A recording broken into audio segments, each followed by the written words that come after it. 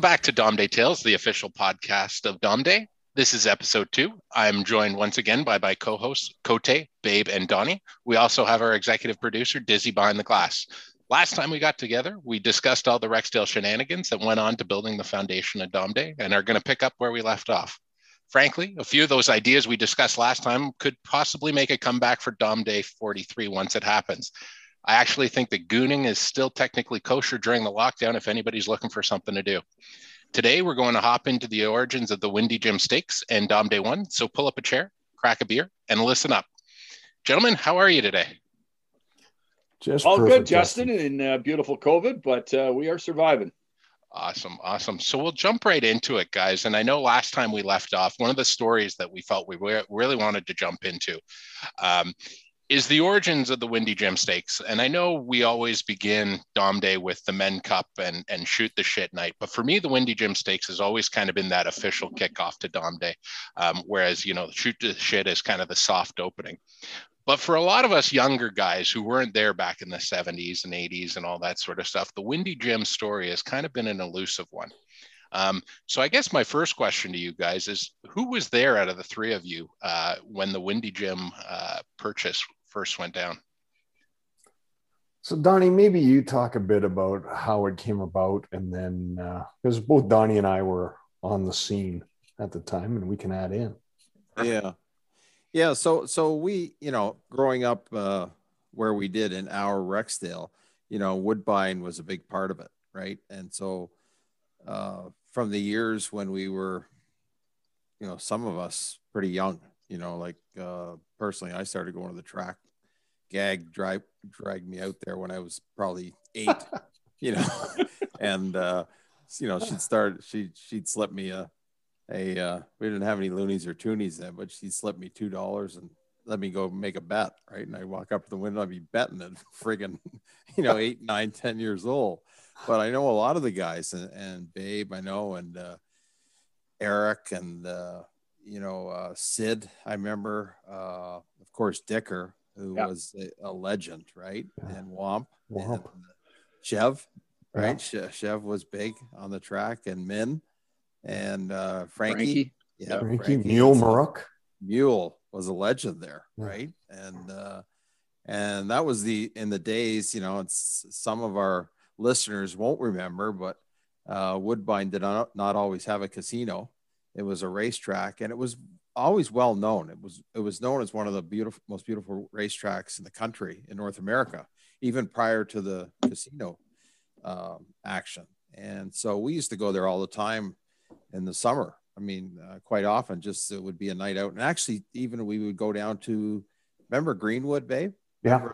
So we would hike it down to the beaches, right, and go to the Greenwood track, and even over to Fort Erie, Mohawk. What was that other place? Oh, Flamborough Downs. Flamborough Downs, yeah. So we all sort of got it, liked racing, and I guess we liked betting, and I guess we liked losing money.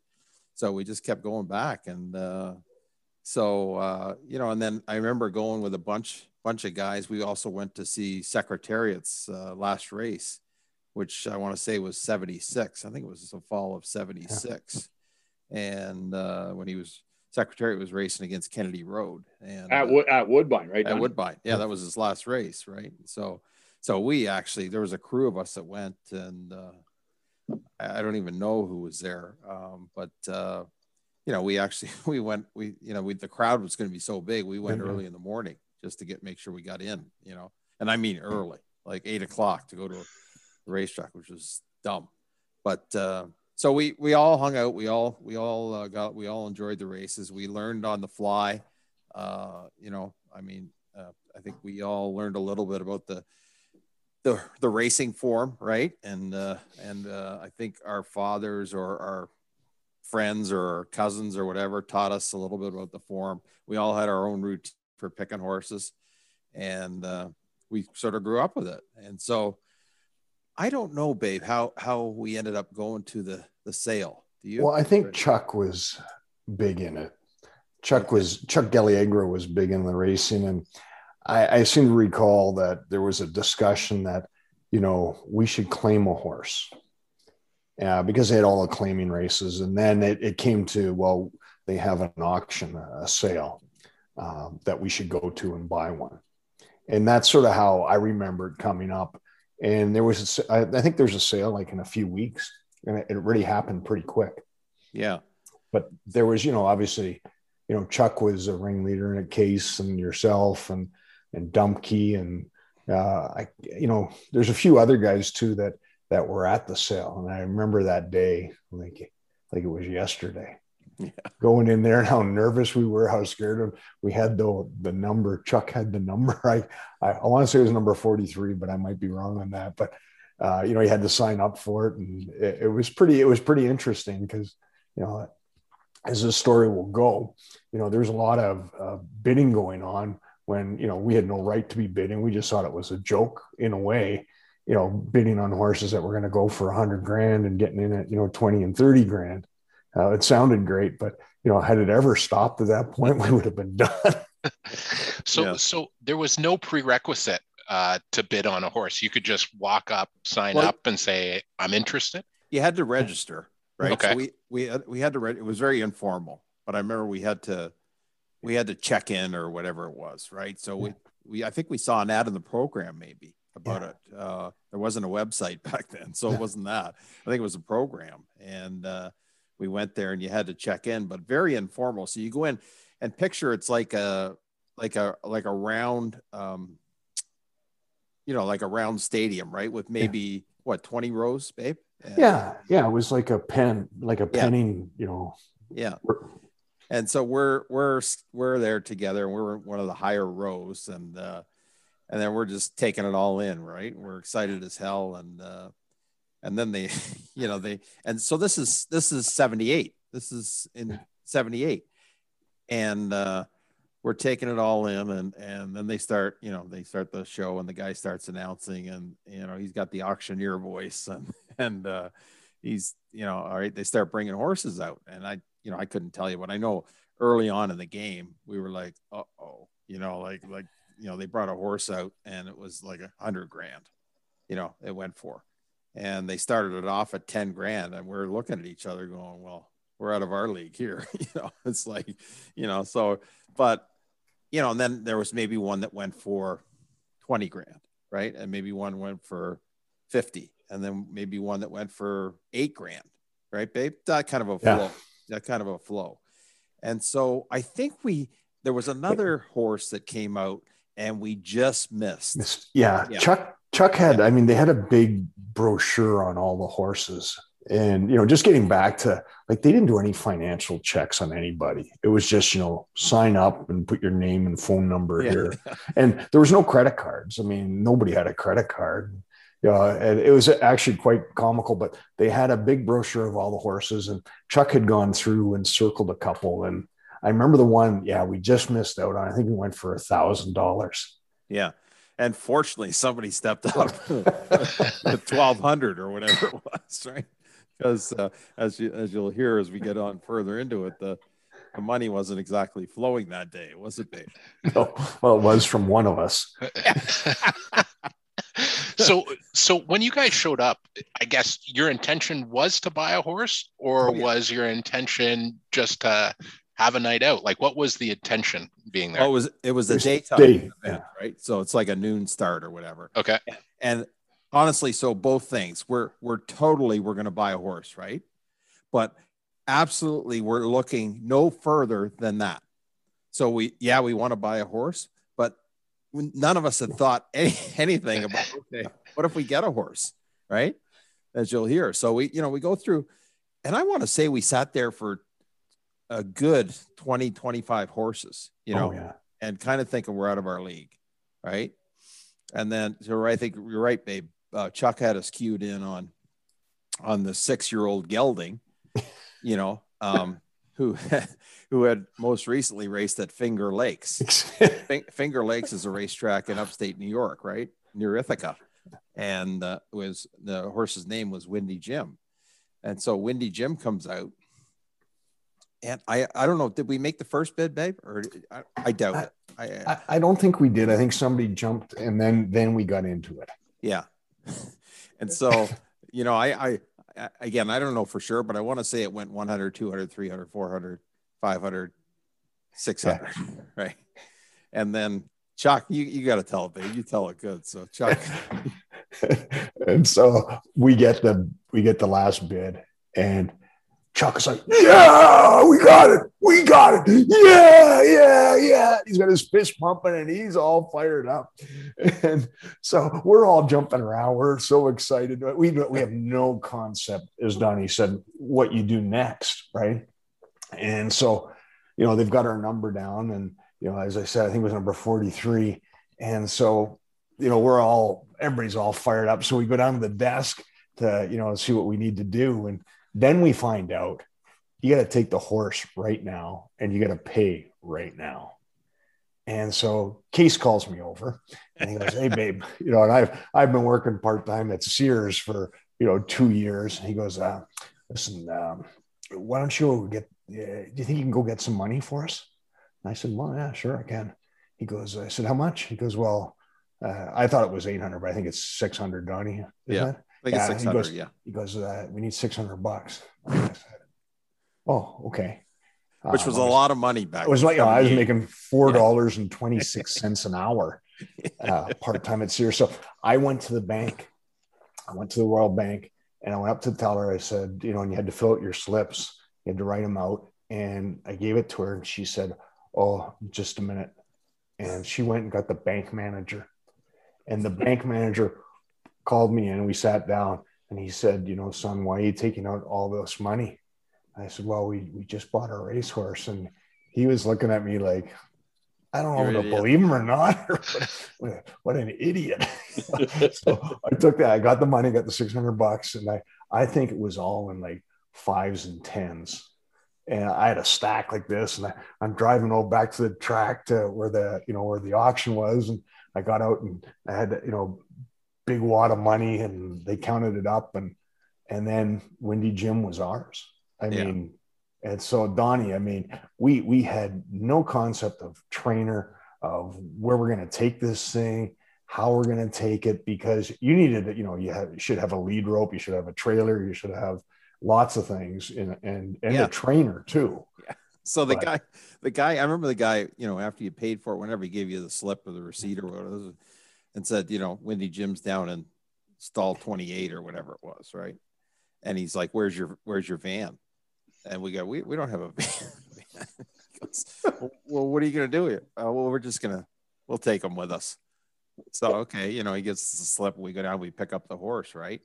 And so then and so we're just, typical Dom Day fashion, which wasn't even Dom Day yet, was like, we're just giggling and having fun. And we're horse owners. So we go out and we pick up the horse. And then when Babe was gone to the bank, we were sitting there and Case and I were discussing and Chuck and talking. It was like, okay, what are we going to do? Right. And so we're like, well, this guy, Tony Haggerty, who was the general manager of the Warriors junior A team at the time, he actually had a farm up at on the southwest corner of 27 and Albion, right? And so a nice piece right out in front of where Westwood Arenas sits now. So basically in between Westwood Arenas and the corner there.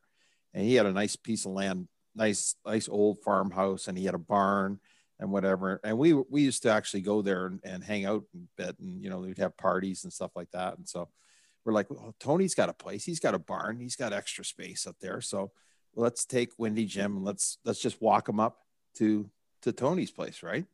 So here we are, we grab Windy Jim. Fortunately, it came with a leash, right? And we grab Windy Jim and we start walking him off the track. So you can imagine, like, you got that huge parking lot, which is still there, that you had to, so we had to walk him across the parking lot up onto Rexdale Boulevard along the side of the road to the corner and wait for the light to change.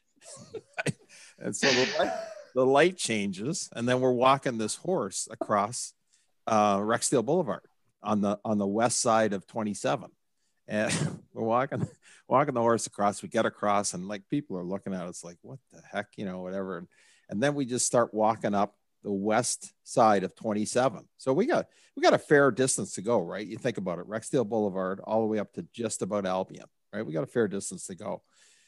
And we're walking along and talking to the horse and, petting it, whatever. We don't know what the heck we're doing and stuff like that. We get up by Humber College, right? And, there's that ravine there. I assume it's still there. There was like a ravine, right? And it's part of the Humber River. Yeah. And it's not heavily wooded, but there's trees and shrubs and overgrown trees and shrubs, I guess would be a great way to describe it. Probably a few paths down there from where kids used to go on it and stuff like that. And I don't even know what happened, but whoever was had the leash lost control of the leash. So Windy Jim takes off down in the ravine, right west of 27. So we get off on a gallop, like we're trotting after this thing, right?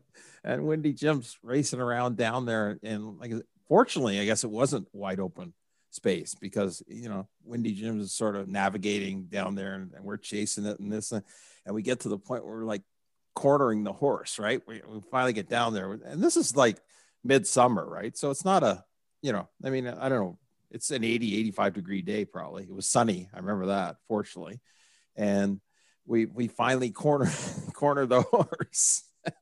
Somebody grabs the leash, and babe, that had to take a good half hour. Well, yeah, because I remember I drove to Tony Haggerty's. So we had a bunch of us that drove, and then whoever was walking the horse, and we were like, what could have happened? Like, where could they be? Right.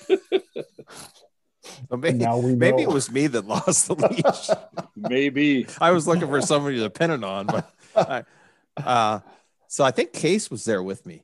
I think Case and Dumpke maybe, and so we finally get Windy Jim, and we're walking him back up the ravine, up the hill, up the side of the road on the 27. And there we go. Keep going all the way up 27, crossing at a few of those lights and people looking at you. And then we get to Tony's place. And so did you wait for us, babe? We waited for you guys. Okay. Yeah. And you had not given Tony a heads up, right? At that No. point. No, we thought Tony knew. Right. Because I had gone to get the money, and you guys were, had the plan. And when he came back and said, we're going to Tony's, I thought he knew about it. Yeah. So we get up and we walk up and we knock on Tony's front door, horse in hand. Yeah. Horse in hand.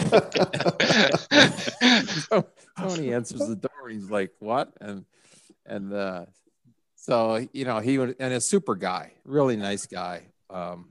Really good. It was great for lacrosse and all. Really good guy, and had a nice farmhouse. And he opened the door, and it's like, oh, and we're like, Tony, we just bought this horse, and we need a place to put him.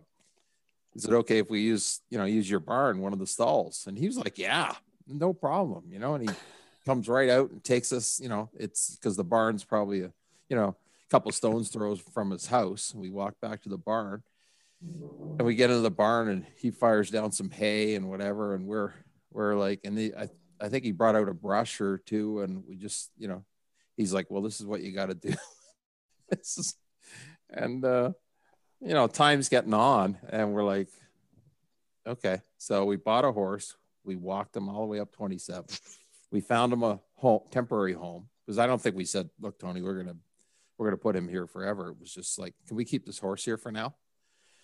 And, it's getting late. We got to go home. Who's going to take you got care some of the gooning to do. Yeah, probably. Yeah. But it was just wild. I remember, and then you left and you went home, you went to bed, and you're like, oh, shit, we own a horse. Oh.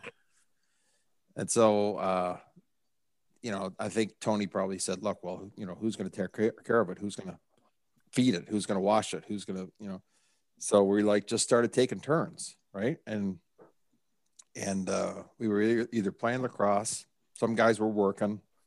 Some guys were doing both. Would just go up and take turns and take care of the horse. So did Windy Jim ever race? I guess is the question, or no. No, not with us anyways. No.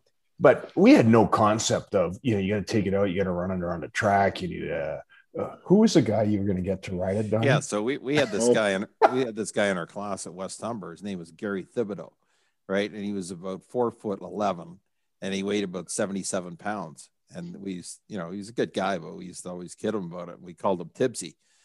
So, I'm like, guys, I'm going to call Tibbsy. He's going to be our rider. Right? So I got a hold of Tibbsy. I said, look, we got a horse. We're going to get him ready. We're going to we're going to race him. You're going to be our rider. And he was like, okay, so, I mean, little did we know, right? I mean, we had no concept. Yeah. I think Windy Jim was sort of lame from the start too. Yeah. There was something wrong with it. Yeah. I think they shot up Windy Jim at the show, which was quite a thing back in the day, I think. And, paraded him around. He looked great and whatever. But then, it might have been day 2, Babe, where he started to like limp, right? He just started to limp. And what was the time frame for all this guy? Because I don't remember it. I remember hearing about it, but like, what was the time frame from the day you guys bought him until the day you realized, hey, this isn't going to fly? I think I want to say it was post Dom Day 1. So it was like in July of Dom Day 1. I think. 6 weeks type thing, maybe. Yeah, I think it was probably less than that. Yeah. But it's sort of just, as Donnie said, people were going up, watching it, taking it out for a little walk, but it wasn't, you weren't training the thing. It wasn't running. It was like it was a pet. It was. Did somebody go up and buy a bag of feed? Oh yeah. Yeah, probably Babe, but somebody. We had to buy a few supplies and stuff, but he just started limping pretty bad. And then other people would come by to see him. Right? We should charge. If we would have charged $1 for you might have made some money. Yeah, right. And then actually the Etobicoke Guardian, right? Yeah, so we knew this guy who wrote up the Warrior games for the Guardian, Mike Stinson. And we told Mike at the next game, look, we got a horse and whatever. He says, well, I'll send somebody up. They'll do a story on it. So the Guardian shows up at Tony's place one day. And that's that one picture we have is from the Etobicoke Guardian, where Windy Jim's standing there. And it looks like there's 4 or 5 of us and nobody's close to the horse. We're standing away from it. And so that's, fortunately we have that to prove it. Everybody else will say this story's nuts, but I mean, I've told it a million times and people love it. It's just, how'd you get rid of it? Well, yeah, it just, we had a bit of an incident. Remember, all of a sudden, it went up to a farm in Woodbridge. Something. Yeah. And, it went. Yeah. It wasn't the core group that purchased on its side. It was somebody else that that took it, and that was the last we saw of it, really. So I think good investment. Hey, baby. It was a great investment. To this day, I don't think anybody ever paid me, by the way. So is there anybody claim. Yeah, I was going to say, now that you have this platform, is there anybody you want to send Dizzy after to collect? I think that's a couple $1,000s in today's money. Today's dollars, it'd be at least $5 to $10 grand. Yeah. Were either of the McRaes involved? No. They didn't have that. They didn't want to pay for the gas money to go to the Woodbine. Yeah, you need a couple nickels to get into the Woodbine. How many guys were there? Was there a half dozen of you probably involved? I think I seem to remember 6 for 100 each, I think. Yeah.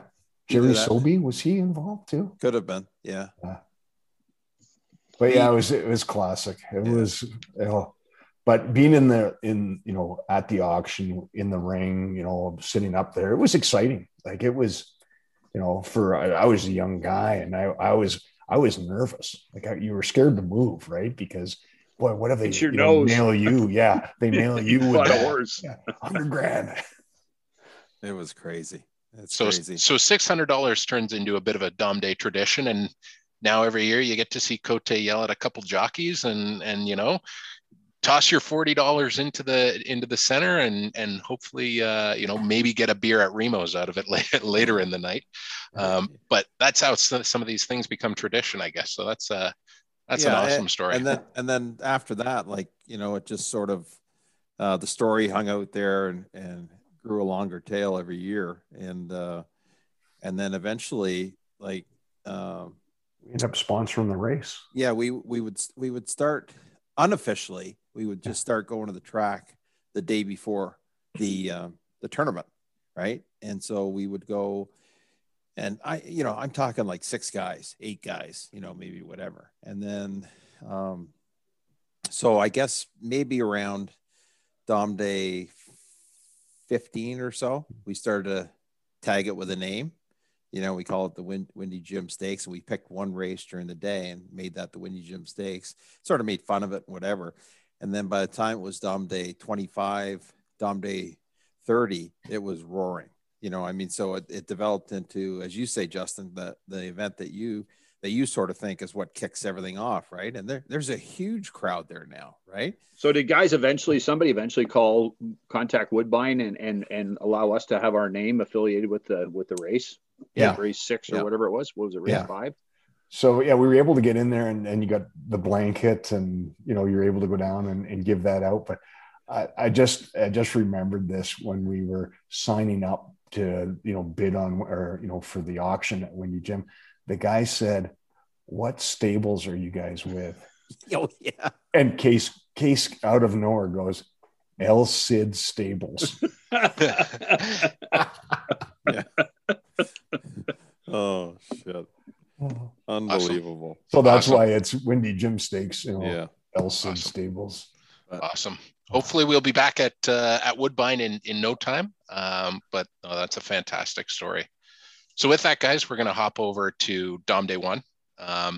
This is, some interesting stories coming out of Dom Day 1, including, as we hinted at last time, apparently Cote was a pretty darn good ball player in Dom Day 1. He said he played shortstop, center field, maybe even a little second base, bat leadoff, bat cleanup, all that sort of stuff. But we'll put that on hold for a bit. So, guys, just kind of take me back to Dom Day 1. Just to kind of set the stage. What was, Donnie, maybe you could start with, what was the format of Dom Day 1? Like, was it what we know today, a Friday to Sunday round robin, or what was kind of the format for Dom Day 1? No, so we talked about how we ended up with 4 teams, right? And we had drafted players, and we said, okay, we're going to start, and it was going to be a 1-day tournament. So on the Saturday, which was July 1st, and we would run a round robin that day, where 1 through 4 all played each other. And then the top 2 teams would play the following day, the Sunday, at noon for the championship. So that was the format in the first year. So we set the schedule up, started at 9. So I want to say 9, 10, 11, 12, 1, 2, et cetera. And then we had that year we had the Dom Day party on the Saturday night. So we played all the games, and we knew who was going to be in the final, right? So I think, so Chuck's team went undefeated. They were 3-0. And I think Pete's team was 2-1. Bears team was 1-2, and my team was 0-3. And so the final was going to be Chuck's team against, so we started calling it Galliagra's Girls, and against the Red Machine the next day. So then we had the first Dom Day party later that night, and then we could talk about the party in a little bit. And then we had the championship the next day. But so we showed up at the field, a sprinkling of people watching, 4 teams, we're doing this 1-day tournament. There were people there, but not a lot, right, guys? Maybe 10% of the guys had girlfriends, right? Maybe less. Look at the guys. Exactly. Like hardly anybody did. And I don't think we did that much drinking at the field, really, right? Like during the day, I don't remember pounding beers like. We had them there. We had them there. Cote, do you remember pounding beers at the last Dom Day, or No, he doesn't remember that. No, I I think don't remember any Dom Day. I was going to say that's the impact of drinking at Dom Day, is you typically don't remember pounding the beers or the blender drinks. But okay, so how many you were saying, how many fans, and I know for me personally, I know my dad did not play on Dom Day 1, but he was there to umpire Dom Day 1. So I guess tell me a bit about kind of the format with umpiring and all that sort of stuff. Now it's guys who are playing, but was it just any old guy kind of off the street? Hey, we need an umpire, or how'd that work out? Well, it was basically, we just it was whoever, so we had one game and we looked to grab 2 umpires and we put them on the sideline. The next game, same thing. There were no rules. We were playing rules, but whoever could umpire, and we just looked to guys that look like they might know the game, right? And then as we went through that day, we recognized that some people shouldn't be umpires, like me, So like your dad, Justin. Yeah, I was going to say, Donnie, 43 years later, we do still have that problem. Right. Where usually around Saturday at 2 p.m., Jordan Niskanen, who now is the head umpire, will come to us and say, there's a few guys who should not be umpiring anymore that are on the schedule. So same thing was going on, so we would have had like 2 bats, maybe 2 bats, right? And they were probably wooden bats, in the day, and maybe 2 balls, right? And so if you fouled one off, you had to go get it. Did we have bases? I don't think we had bases. If they did, they weren't nailed in. I remember where the guy would go into second, hit the base, and it'd go scooting out into the outfield. Yeah. So and there was no home run fence. Right. If somebody hit it over your head, it was going. And that was a big, big difference. Was that year the guy that hit the screaming liner was huge because it didn't hit the fence. It kept going to the pavement back there, and so it was a completely different game. No home run fence and some big scores. And we kept score. Don't think we didn't have a scoreboard but you're right. Big scores because there was only 9 guys on the field, as opposed to when we have a rover, right? So you had 3 guys in the outfield and it was huge. Right. Right, for help. If a guy, like you said, Donnie, if a guy hit a screamer, it was gone. That was a home run. Yeah. And go ahead, babe. I think just the coaches kept score. I don't remember. We didn't have any official scorekeeper. No, I think we just kept it amongst the guys. Yeah. Nicole Wolf was still a swimmer at that stage. I was gonna say that there's no bats, no bases, no balls, no scorekeeper. So Nick Wolf was definitely not playing at this time in Dom Day. He didn't come in for a few years later, is my understanding. But you had Dick Delmer was running the show, right? So he was the first commissioner, right? And so he went by the alias of Smokey Burgess. So he had sent out a letter or 2 prior to the tournament that Smokey Burgess, Dom Day commissioner, and he had laid out the game plan and the rules. So he, right from the get-go, he was organizing the field, right? So he was keeping score, babe. He would have the scores, and then we would get into pissing matches back and forth. The competitive fire was just unbelievable. Especially if it was foul, not foul, and I get plays at first base, right? Woodford was great for always getting it into somebody, right? The call at first base, because it was. I just everybody wanted to beat the shit out of everybody else. Remember Cornish was umping? Yeah, really? Yeah. And he would have been into the juice, right? Sure. Oh yeah, probably a couple of heaters.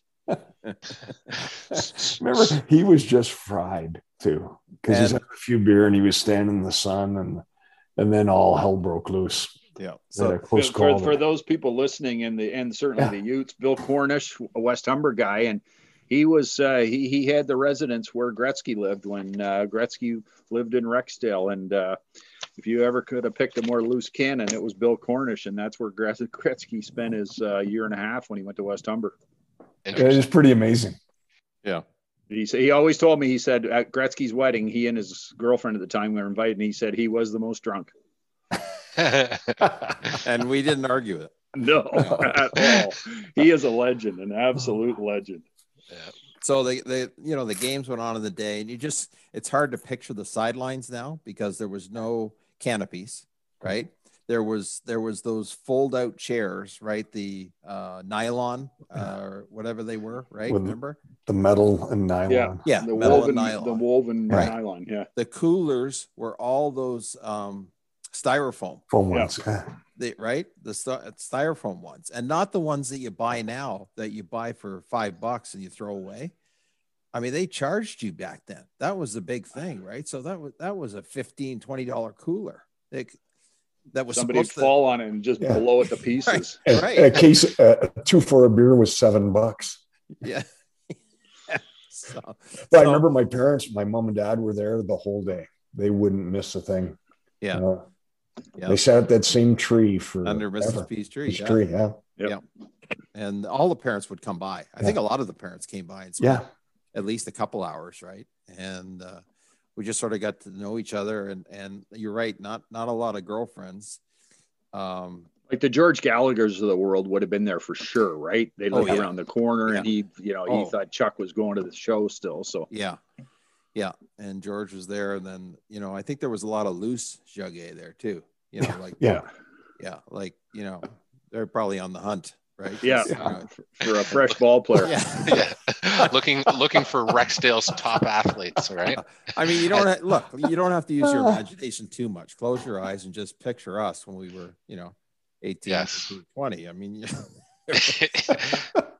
right. Idiotic looking short shorts, the whole 9 yards. Right. Yeah. Right. So do you guys remember who played in the first game? Like the teams that faced off in the first game? Do you guys remember that? I think we played, babe. Yeah. But I don't know if we played Red Machine or Gallaghers girls. Yeah.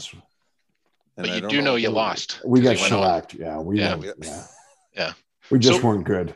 We were pretty happy about our uniforms, but that was about it. Yeah. You were talking last time about, so this arrival story, the Beasley. So you guys came out with a bang. So I know we kind of talked about it briefly, but just kind of remind us about. Yeah, we went and got the uniforms at the Rexdale Plaza T-shirt shop, and we had the lime green uniforms with Beasley's on the front, numbers on the back, and we had green Rexdale Warrior shorts, and we had blue Cooper hats that Schwepsy's mom had got us, and we came out of the back of a van in the middle of right behind second base, and we were pretty solid, and ready to go. Got out there, whipped the ball around, and Al Scura, I think, probably had pants on, babe. Yeah. I don't even know. I think he took the shorts off. Like it was just like the guy never wore shorts.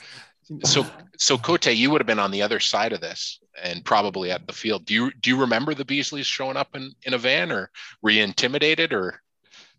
Certainly weren't intimidated. We saw the cast of characters on the other side and stuff like that. So no, and remember, I was on Pete's team, and Pete was, Dom Day won, he was serious. Oh yeah, he did not want to lose, and we ended up going on to win, or I guess we didn't go undefeated, but we won. But yeah, he had no intention of us just screwing around, even if a few of us wanted to get into the slop.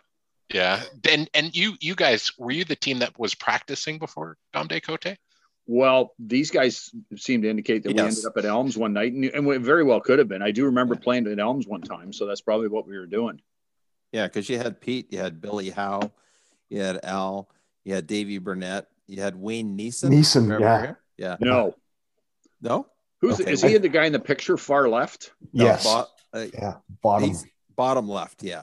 Bottom left. Then you had Tony Salucci, who's beside Pete, and then you had Billy Howe. Right. Yep. And then you had, is it Gorp?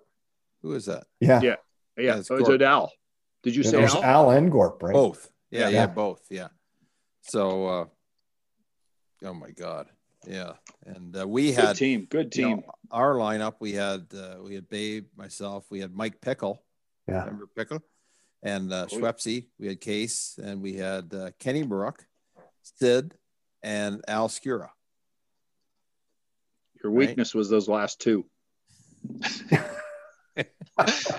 Donnie, I remember we were trying to get all the lacrosse guys, because I think the one we were missing was Dumpke. Yeah. So I forget who snagged him on us. I only picked lacrosse guys, and then I did that for the first 3 years, and then finally Bobby got the hang of it. Maybe year 2 or year 3, he's like, he knew who I was going to pick. So he would lay off a guy because he knew he'd get him on the rebound, right? Because he knew I would take some lacrosse guy that wasn't as good as the next ball player that should have got picked, So, but we just wanted all the Warriors on that team, and it didn't work out. So looking back, guys, I guess, when you look at some of the performances and all that, I noticed the silver brick wasn't handed out in Dom Day 1. But if you guys were able to go back retroactively and give somebody the silver brick, is there anybody who jumps out of your mind as somebody you guys thought going into Dom Day 1 would be a hot shot, but turned out to be needing to be adjusted in the standings for Dom Day 2? Was there anybody like that? I think you could probably look at the whole Beasley's team. I think it would be a joint award that year because on paper we looked really good. And we just didn't perform. And I don't know what it was, Donnie. Maybe it was a time of day. Maybe it was a time of year.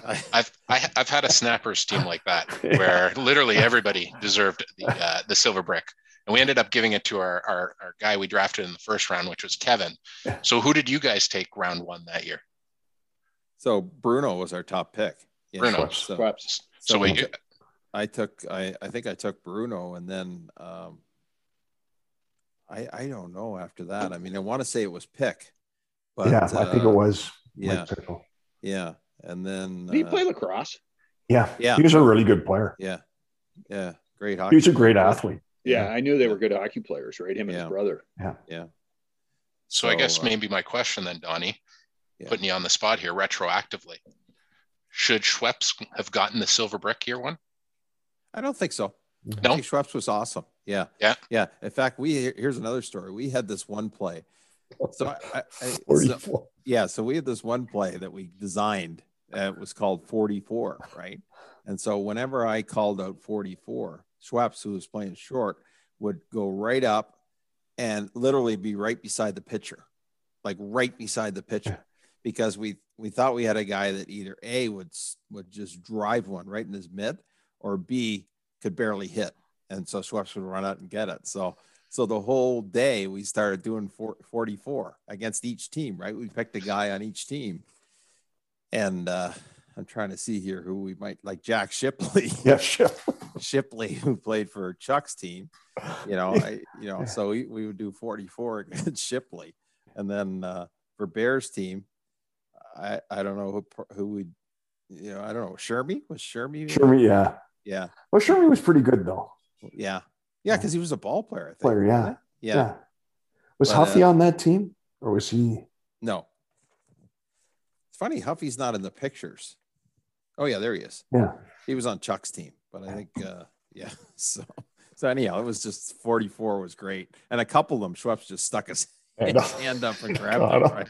Like it was amazing, So but no, I mean I don't think kids too, Donnie. I mean, there was no screen. Like there was no the pitcher was right, no pitching screen. Yeah. Either wide open. Right. So Donnie's melon at to meet a ball for that to change. Yeah. And we'll talk about the other that thing one, too sure. was I don't know when we started cutting the grass at the field. So you dealt with what you had. And we had years where we had the puddle in right field. Right. And that was that big spot where the soccer field was, so it was a bit of a disaster. What were we going to say, Donnie? No, yeah, I was just going to say, we didn't have, we wouldn't even think maybe we should call the borough and see if they could cut the grass. We would just hope they would cut it before the tournament, right? It was none of that. And so it was a disaster sometimes out in the field out there. Obviously no line down the right field. We didn't have Tank Huntley doing the lines then down the field and that. So, and no dumpers. Right. No dumpers, no barbecue, no, none of that stuff. So, but we had a ton of fun. I mean, I remember that day like it was yesterday, just hanging out, and there was definitely some beverages consumed, and it was sunny. It was a beautiful day. And then we, we probably got done at the field by 5 or 6, I guess. And nobody really hung around. They went back, grabbed a quick shower. And we headed over to the party. So where was the party year one? So the party was at Bob Brandt's parents' house. Bob Brandt's parents. Right up near West Humber. I don't know the name of the street, but near West Humber Collegiate. Right up in there. And nice place, or it was nice before the party. And everybody showed up and led by one of the panelists here. Everybody was true to form, and several people got jacked out of their minds. I know in the previous episode I kept saying none of this fun really involved alcohol, but the fun that night sure did. Sure did, yeah. And I think Cote was involved in a pretty interesting story that night. He ended up on a roof, I think. Yeah, I heard. With a hose. Paul, can you tell us why? Yeah. We don't know. And I think it was probably Donnie who probably urged me to go up there and we'd ask people to come outside to look at something and then just give it to them.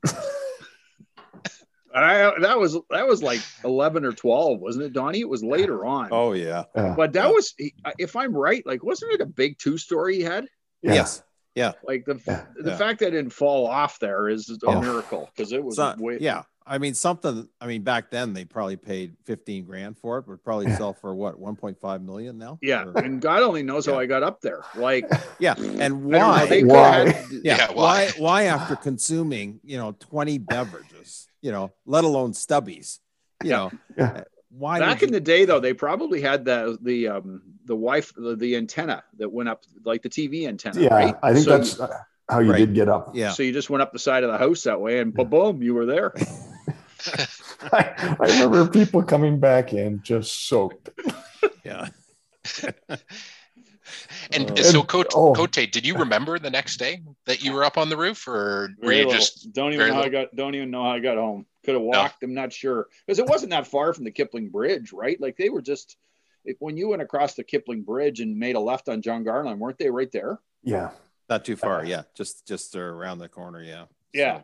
So yeah, and total blur. No. And you had a big championship game the next day. Was your coach okay seeing you up on the roof intoxicated? I didn't give a shit.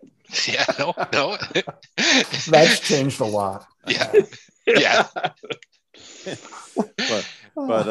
but it was. It wasn't just Cote. Several people got very inebriated, and we had tunes and we were dancing. Oh yeah, we were dancing the whole night.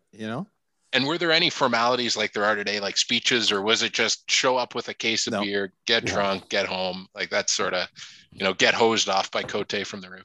Yeah. Yep. Bring a 2-4, drink a 2-4, take a 2-4 home. That was our motto. That was a motto. It was great. It was great. Yeah. Like, what time did the next day? What time did the final go 11 or at noon? Noon. Yeah. Yeah, it was noon. It was sparsely attended. Yeah. And I want to say that Gallagher's girls had beaten the Red Machine pretty soundly. Yeah. In the day. I've got it. Yes. I've got the record showing 52-11. For the final? That was the final. Was for for the Red Machine. Yeah. But the round robin game was the opposite kind of thing. And really? So some of the Gallagher's guys must have got into the sauce as well. We had no Fireball or no peach schnapps. I don't know what it was. Was just beer, but I don't know. They just blew a tire, and it was over after like 2 innings or something. It was bad. They might have been a little too cocky too. That group. And the rest of the crowd was just somber on the sidelines because they were hungover. Yeah. No blender party. No blender party. No, we had no mercy rule. There was nothing. It was just painful to watch. So Donnie and Babe, you guys would have been eliminated, but did you guys go back and watch the championship the next day? Were you there? Absolutely. Yeah. It was, and we thought it would be a great game, and it was just horrible. Oh my God. And, it gets to a point where, Chuck was heaving his glove down and kicking it around. And, it was just bad. And, as Dom Day baseball is, you know, a guy hits a single and it turns into a home run. Guys back are then we threw it all over the place. Yeah. Back then, last year. But I would think, I'm trying to think, and I think probably the final was 9 innings. Yeah. Hey, Donnie? Yeah. Yeah. No mercy. We played mercy. 9 innings for all the games on Saturday. Yeah. No mercy. And the bombs were being hurled from the sideline. Oh, yeah. Chuck was getting pissed off. So the Red Machine beat the girls 52-11, as I said. Cote, how many of those runs do you think you contributed of the 52? Well, I think everybody did because there was so many of them, right? It was just like get on, guy drive you in and stuff like that. So it was, I played pretty good back then. It was because I was playing a bit of ball out of Brampton and stuff like that with some of the West Humber guys like Brian Stanford and Blair Barber and those guys. So I had a half decent idea what I was doing, but we were all hurting pretty good. Remember when you brought Blair Barber out for a game? He struck out every time. Oh, that's right. Yep, exactly. And this is Cote's basketball player. A good buddy of Cote's, and we knew him as well. And he was an unbelievable baseball player, like fastball. He'd never played slow pitch. Yeah. And he got up, and he's a big guy, and he struck out every time. Yeah, that's right. Yep. And he was like, F this, and he was out of there. Yeah. Yeah. No, that's funny that you mentioned that, babe. I forgot all about that. So it's pretty comical. So Cote, you win Dom Day 1, win your first of 10 championships. I was checking the record book. And was there a trophy? Was it just, all right, we kicked their ass, let's go home? Or like, you know? Yeah, I think we kind of like slapped hands a bit. I think we probably shook the other team's hand, and I assume we stuck around and had a few beers at the field, but I think guys were hurting pretty good. And it was like, I would assume if you went by there at 3:00, maybe Schweppes and a few of the boys were down the one line. I don't think we stuck around long. Was there a trophy? No trophy. No trophy. But you have to remember too, back in those days, like the liquor store wasn't open on Sunday. I mean, I don't think it was open Monday, the beer store. So if you bought it on Friday or Saturday and you didn't buy enough, you were done. And it wasn't like today where you just go into somebody's cooler and grab a beer. The coolers were heavily guarded back in the day. Guys weren't giving up their beer for you. Yep. Yeah, even though the McRae's tried. Okay, so it was pretty somber. I mean, I think I had to write home and hit the sack. I mean, it was bad. It was bad. So that's Dom Day 1, and I guess kind of throughout this whole thing, one of the things that we kind of mentioned at the beginning is that, you know, very little throughout the initial stages of Dom Day 1 was there talk about, hey, this is going to become an annual tournament that, you know, 43 years later, we're going to be sitting on a podcast talking about the origins. But at what point, Donnie, would you say that, you know, the conversation started to happen about, hey, let's do a Dom Day 2?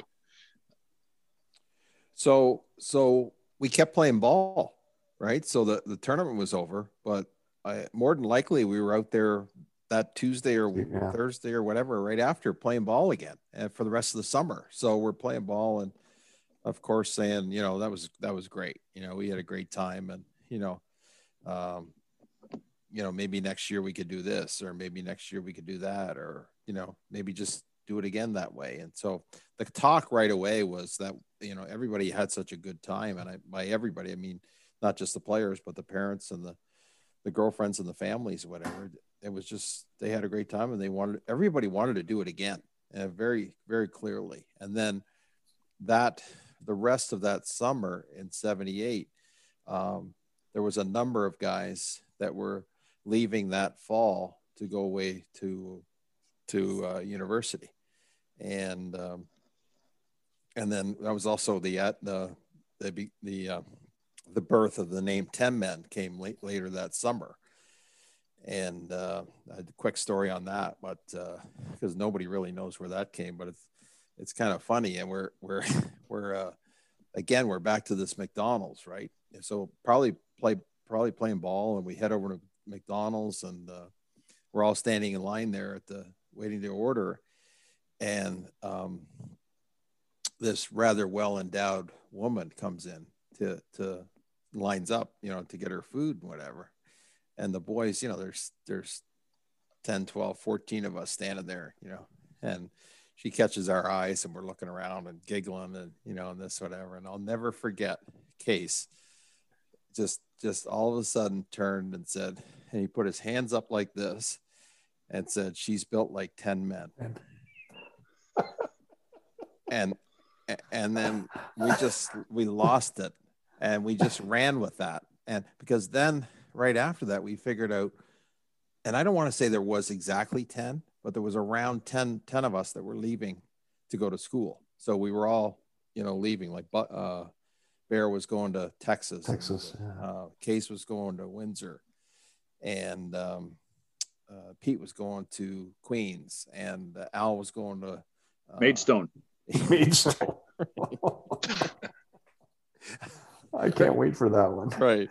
And, you know, I was going down to Hopkins. And so we were all leaving. And so the rest of the summer, we were sort of building up to that. And then, but really, I think by the end of the summer, we were like, we're definitely doing this next year. You know, there's no question about it.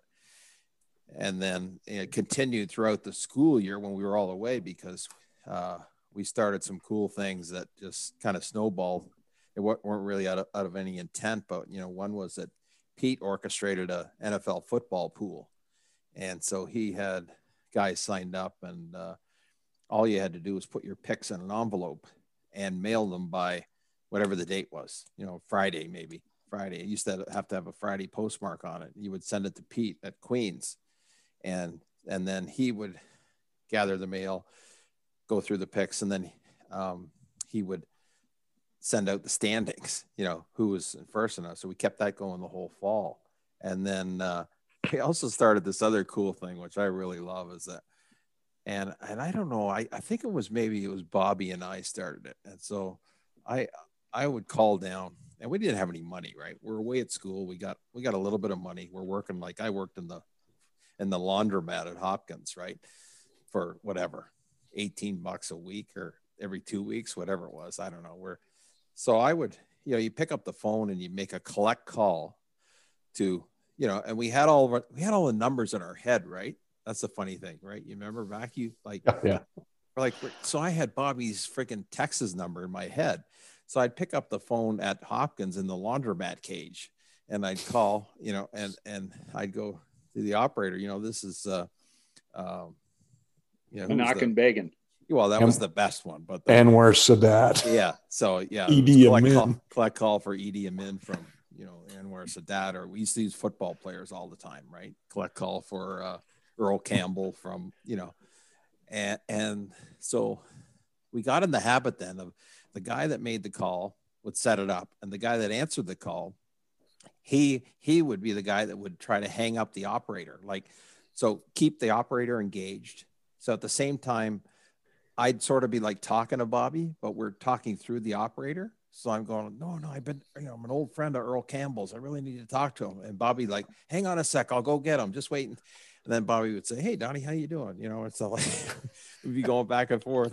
And so you would either get lucky and you get a really good operator. We could be on there for 5 minutes plus, like not paying because he didn't accept the call. You know, and then, or we could get an operator that wanted nothing to do with it, and she would just click, you know, but it just snowballed. So then Bobby started doing it to Pete started doing it to Al started doing it to Case, and we kept going this whole school year. We were doing these collect calls, and it was hilarious. It was just, but nobody ever called each other. Like we didn't have cell phones again, obviously. We didn't have internet. We didn't, you know, we had the mail, thank God, but we never called. So it was expensive to call. Like a long distance call was very expensive back in the day. Yeah. So when Pete would send out these updates and whatever, and then we got talking that we were going to have the 10 men winter meetings. So we were going to have when we all came back for the holidays, we were going to have the 10 men winter meetings at, guess where, Justin? Not McDonald's, but the Skyline. Right. Men's room. Yeah. Men's room. The men's room at the Skyline. So we picked a date, whatever it was, that first Friday, we knew we were all going to be back, and we met at the Skyline men's room for the winter meetings. And no booze was involved then still, right? We're going to still stick to that line. That was a little bit. I think we got a little off course on that, Cote. Yep. As you guys would say, Ernie dropped a tray that night, I guess. Oh yeah. Well, guys were just fired up to see each other, right? Like these guys said, there were no cell phones in the day, so you really hadn't touched base, talked to a guy, like with the exception of using an operator for 4 months. And guys were just excited to see each other. So it was like those 8-ounce draft went away real quickly. Yeah. And then, you would just talk shit at each other, which we were getting good at. By that time, we were just perfecting it, right? What we now know as ragging and stuff. We just, as I said before, you never really told the guy how good he was at something. You just picked on him about something he sucked at, right? So it was kind of funny that way. But we all just kept each other honest. We had a great time and stuff like that. Then, like we over the course of that winter break, like guys would have anywhere from, I think the Canadian schools only had maybe 2 weeks max off, but some of the American schools would have a month plus off. I remember being off for like 5 weeks. I was home because then I would go to Humber College with you idiots, Cote. Yep. Come for some bevies. Yeah, exactly. For that shit show, and my brother. When did LeBert start? When did LeBert start? Then. Yeah. Then that first year, it was usually Boxing Day, right? Or like real close to Christmas Eve. Christmas Eve. Yeah. Right. Yeah. Yeah. Donnie, give him a rundown on what it is. Yeah, that's probably completely foreign to Justin. Have you ever heard of that, LeBert? No, I've never. Yeah, I don't even know what that is. Yeah. So we came up with this game that was we called LeBert, which was a combination of lacrosse and baseball. And so you played with either a lacrosse stick, or you played with a ball glove, right? And it was played with football rules. So you'd play on the football field, and you'd have, could be anywhere, it could be 3-on-3 or 8 versus 8, whatever. And we'd play usually at TCI. A lot of the games were at TCI, right? And from what I remember, a lot of the games were in snowy, frozen tundra weather, right? And so we'd all play there. And the idea was, I think you had 5 downs to make the field or something to score a touchdown. And if you didn't score a touchdown, you turned it over. But you would have a QB that, again, was either throwing, and we used an Indian rubber, either throwing an Indian rubber, and then you had receivers with sticks or ball gloves, or you had a QB that had a lacrosse stick and was throwing, So, we would have these teams and play this LeBert up and down the field. And it wasn't tackle, Justin. What it was if a guy caught the ball, you either touched him with a lacrosse stick or you could throw your baseball glove at him. and that would kill the play. Yeah. But I remember that we got into the booze a lot of the times. Like I remember guys, because it was cold, guys showing up with a 26er, right? And you take your break it would be on the sideline, you'd zip by and take a swig of that. And it was unbelievable. But guys, we'd play that and then go home for Christmas Eve, usually dirtier than hell and usually pretty mangled from all the booze we'd inhaled. So it took LeBert for. Yeah, I was going to say it took for LeBert to happen for the guy that was pissed drunk on the roof to really start drinking is what I'm hearing. It was I don't know how many years we played it, maybe 10, maybe. Yeah. We had Titanic matches though. Like it was great. Like, it was great. Yeah. Remember Caracho, God rest his soul. He blew his knee out the one year, had to get operated on, came back the next year, blew his other knee out. Yeah. So you know what, Cote? I think it was Boxing Day. I still because I remember that as the years went on there, we would take off and go to a bar, and a lot of times, remember that one on Weston Road on the corner, like on the bend across, on the inside where Sleepy lived. Yep. Sleepy had an apartment there that one time. What was the name of the place? That place. I know the one you're talking about. Yeah. So we would go there, and actually while we were there, we kept bumping into people. So I remember that was where we ran into Mike Feuda eventually one time. He came in with a bunch of his buddies, and, a lot of us hadn't seen him in years. And then we started talking and having a few cold ones. And then we invited him to come out, for Dom Day and stuff. And I remember that happened for a couple, I forget the name of that place. I wish I could remember it. It was right on the bend there at, but those were great. I'd say we probably played for 10 years, but they were an absolute laugh. Yeah. So we've got a lot to make up make up for over the last few years of Dom Day being canceled. Maybe we squeeze in a LeBaire tournament on Boxing Day this year. Do you think you can make it out? You know what? I would hazard to guess that 60% of the guys would not be able to run the field. Yeah, I was going to say, myself included. I was going to say, whatever happened to Crotcho in those 2 years where he blew out his knees, I would expect worse if we played LeBaire. And the other 40% would not be alive the next day. Decided to play. I mean, we used to take a beating. Yeah, because it was slippery, and like Donnie said, it was always snow, and you'd kill yourself. Yeah. And where did you guys come up with this idea? Was it probably McDonald's? Those guys, those idiots, Donnie and probably Case. Yeah. Just crazy. And we actually had, remember we had those jackets, World LeBaire champions. So when I went back down to Hopkins, I used to be the sports store that I went to. They had great stuff, right? And so I used to buy the weirdest stuff. So I had this, I don't know if you guys, Cote Babe, remember I had this Indian sweatsuit that had like Indian feathers on it and stuff. And I would wear it for LeBaire. The pants had feathers down the side, whatever. And then the one year, the guy, he had like 6 jackets or whatever. So I got him screened on the back, World LeBaire champions.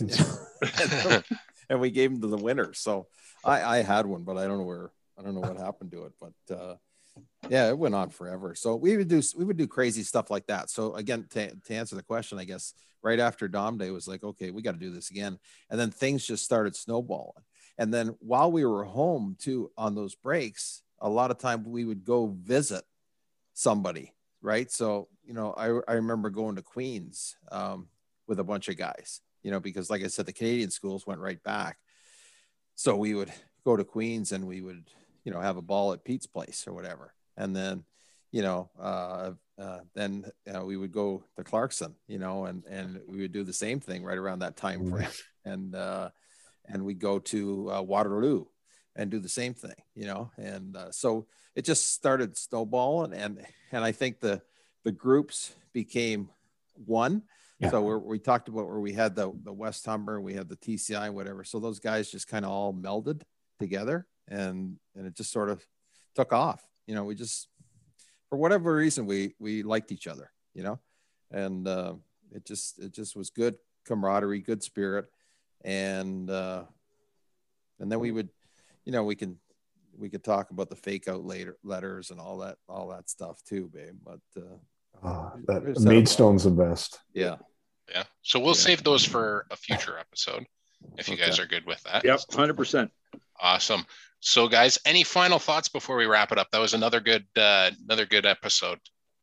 Any final thoughts? Yeah, you know what? I mean, it is interesting how the groups sort of came together and melded. And it's not just TCI and West Humber. It's, back in the day when you're 18 and guys are 22 or 21, it seems like a huge spread.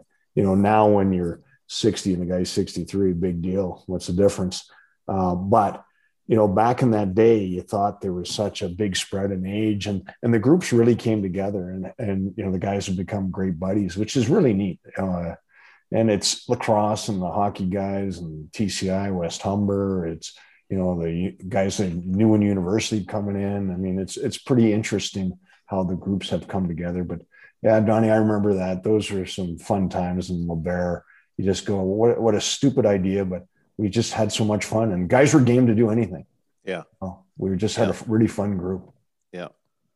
Yeah. It was, and that the LeBaire was always competitive because it was like you hadn't played it, so you wanted to go so bad. But exactly what you said, babe. And it was, I look and think I would have never, because obviously, babe, you and Case being brothers, you guys were kind of the kingpin between the two schools and stuff like that. But I would have never met Donnie and guys like Sid and the McRaes and all that, Pete, if it hadn't been for Dom Day. We knew you guys through lacrosse, but that's how we really became close, was obviously playing pickup ball, Dom Day 1, and then all the silly stuff around it that has gone on now for 43 years. Awesome. Yeah. Any final thoughts, Donnie? No, I just think that, again, I think the beauty of it is there really was no plan. It just happened. So that's hard to imagine now. If you look at Dom Day 43 or, any time in the recent history, it's hard to imagine that could happen without a plan, but that's exactly what happened the first year. You know, there was no plan. It was like, let's play ball. Let's have a tournament. Let's pick teams. You know, let's all play each other. Let's have the two winners meet and let's have a good time. And it just, we did. And then what happened after that, the rest of that summer, and then over the course of the next winter, all led up to Dom Day 2, which was better than Dom Day 1. And we'll get into that, you know, on another episode, but, you know, it just seemed to snowball, and it was good chemistry. The chemistry was good. You know, we had, you know, some of the guys, you know, I mean, some of my best friends now, I guess I would never have really met, you know, if that hadn't happened. So that's kind of cool, you know? Yeah. And I think one other thing about Dom Day 1 too, Justin, I'm pretty sure we didn't worry about a fucking permit.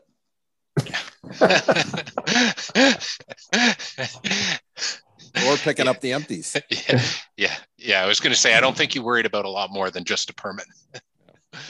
That's awesome, guys. Great stuff. So thank you again for joining us for episode 2. And I think we'll be back for another. We still got plenty of stories left to tell.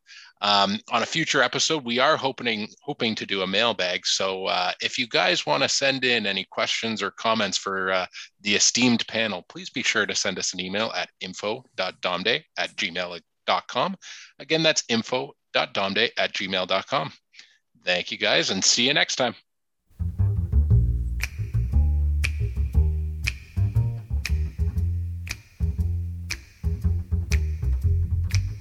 Trailers for sale or rent, rooms to let 50 cents. No phone, no pool, no pets.